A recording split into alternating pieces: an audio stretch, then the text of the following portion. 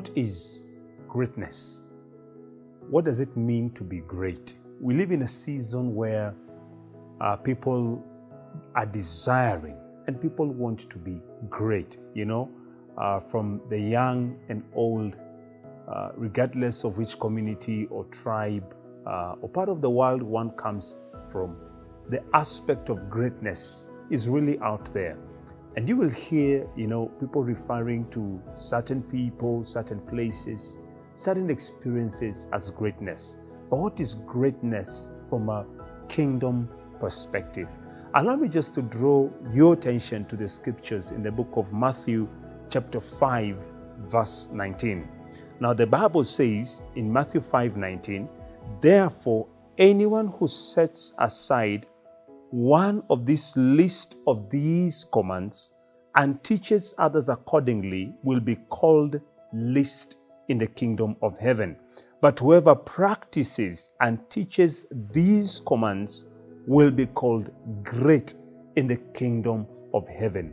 Now, in the book of Matthew chapter 5 through to chapter 7, we come across what is commonly referred to as the Sermon on the Mount, where Jesus comes and he basically explains to the disciples, to the crowd that was listening, and I believe this is still very applicable to our generation today. What does it mean to live as a child of God? What is life in the kingdom of God? And Jesus comes and right there presents to us this truth, that when it comes to the kingdom of God, it is important for us to realize that indeed God desires, God commends those who not only teach, who not only show others what needs to be done, but they're living it. And according to Jesus, those who practice this too, in other words, ensuring that there is no dichotomy between practice and teaching, ensuring that both of them are connected and they're on the same page. By living so, then we are considered great in the kingdom of God.